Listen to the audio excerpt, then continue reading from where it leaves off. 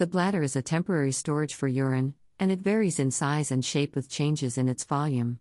When your bladder is empty, it will look small, but can stretch significantly as more urine enters from the kidneys. In males, the bladder and the prostate have a special relationship because not only are they close to each other, but the muscles at the end of the bladder where the urine leaves the bladder are continuous with the muscular tissue of the prostate. In a way, the prostate is continuous with the bladder. This prostate muscle lies on top of a tube that drains urine from the bladder, called the urethra.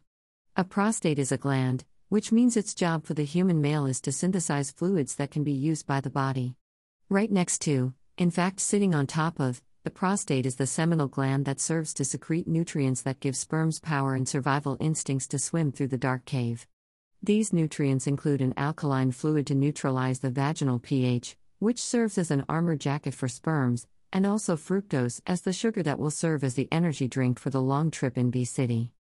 The prostate itself produces a thin, milky fluid that is approximately 20% of the volume of semen.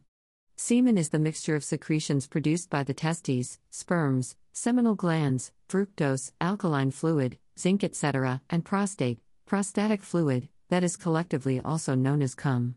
While the process of releasing cum is commonly called cumming, releasing semen is not called semening, it is called ejaculation. It is worth mentioning here that the urethra, the tube that drains urine from the bladder, runs through the middle of the prostate.